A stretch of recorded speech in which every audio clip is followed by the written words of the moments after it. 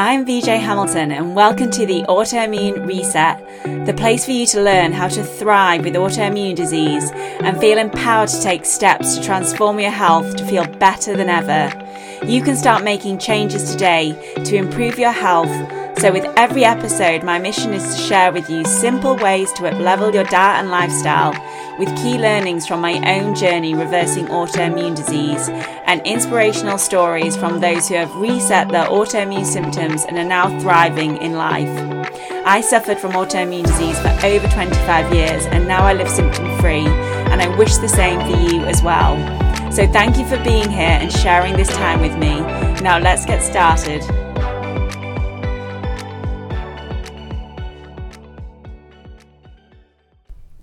Hello and welcome to another edition of the Autoimmune Reset podcast. And in today's Friday 5, we're going to be talking about mold exposure because I have been working with several clients who have been having symptoms of mold toxicity. They have an autoimmune disease, but as we have been digging deeper, we've found that a lot of their symptoms likely relate to mold toxicity. We are exposed to molds in our environment often, and it's worth bearing in mind where you might be exposed to mold so that you can do your best to prevent mold exposure. There is an argument to say that some people are going to be more affected by mold than others, and that is why when people are living together in a house, one person might have lots of symptoms and the other person might not. And that's because they are more sensitive to mold and mold toxicity. And that certainly was me. And you may have heard of the canary in the coal mine. So years ago, they would put canaries in the mines. And if the canary died, then it would mean that the air was toxic because the canaries were very sensitive to the toxicity.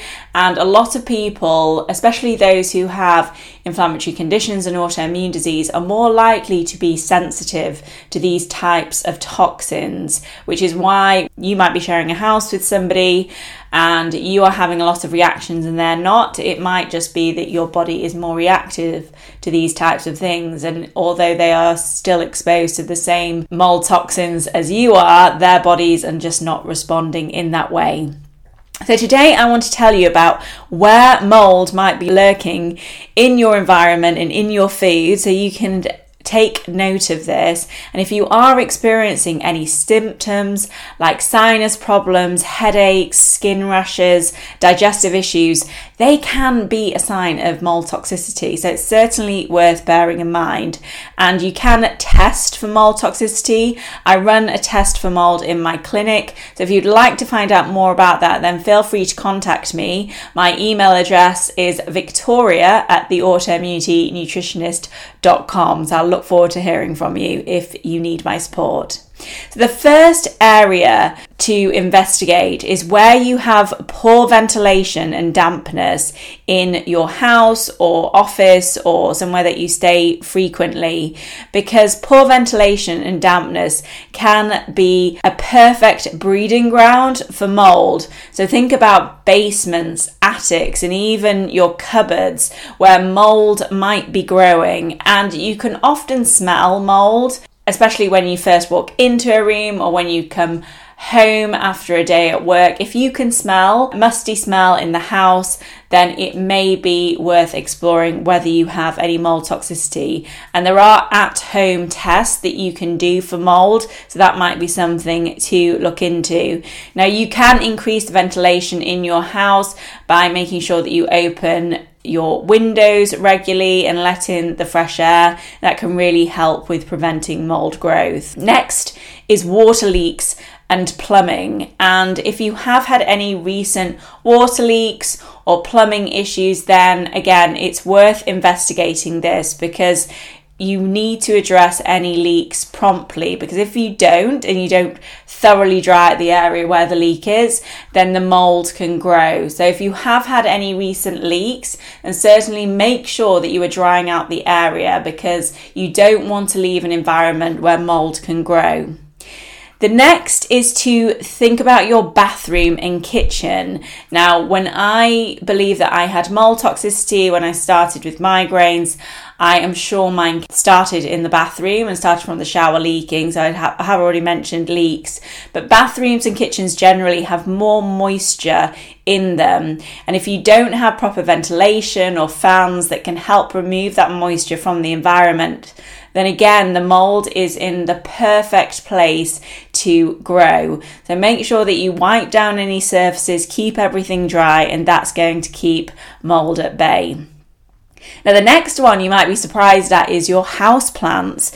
Yes, even though houseplants have been shown to improve the environment in your home and help with air quality, if you don't water them correctly, then they can start to produce mould. If you leave dead leaves on them, that can then become a toxin that is in your environment. So you might have surrounded yourselves by some lovely plants, but if there is mould growing in the soil, they could be doing more harm than good. Watch out for overwatering and any damp soil, because that is where mould is more likely to grow on your plants. And the best practice is to have some drainage for your plants, and you can even put some pebbles in there to prevent any water accumulation. And last but not least, let's talk about mould exposure in food, because I find this is a place that a lot of people are being exposed to mould without really being aware of it. Mould toxins in food have been shown to contribute to poor health, so certainly worth thinking about this. Make sure that you inspect your food carefully and check for any molds. Foods that's more likely to have mold in it are things like nuts and grains and dried fruits. Those foods that are stored in big containers, and make sure you always clean out your containers, because often people will finish a container, for example, of oats, and not wash it in between. It is absolutely key that you're washing your containers every time you empty them. But you can usually smell as well any mold on grains and nuts, so use all your senses when it comes to assessing whether you have any mold toxicity.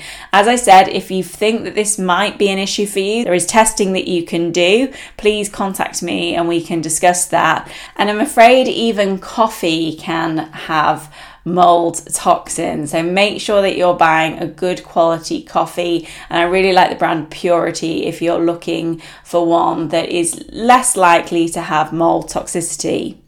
So there you have it. Today I've talked about 5 potential ways of mold exposure in your homes and lives. It's vital to be aware of this and limit your exposure to molds, whether you're having reactions or not, just to be aware of them. If you are experiencing any symptoms that you have been struggling with for a while, you've changed your diet, you've changed aspects of your lifestyle, and you're still not seeing results, then perhaps digging a bit deeper and looking at something such as mold toxicity might be at the root of some of your symptoms. If you have any questions about this, then feel free to pop over to my Instagram account at the Autoimmunity Nutritionist and ask me questions over there. And you can also join my free group, the Autoimmunity Community, where we have a group of people who are thriving with autoimmune disease. Lots of information is shared on there, so I'd love to see you over there. And if not, have a fantastic weekend and I'll speak to you soon. Thank you very much for joining me today on the Autoimmune Reset. I really hope you enjoyed the discussion, and be sure to subscribe to the podcast so that you never miss an episode. And if you liked it, I would hugely appreciate a review on iTunes, as it helps me understand what you like about the podcast and to help share the information with more people. I'm excited to speak to you next time, and remember, you have the power to take the reins on your health. So keep the faith and celebrate the small wins. Until next time.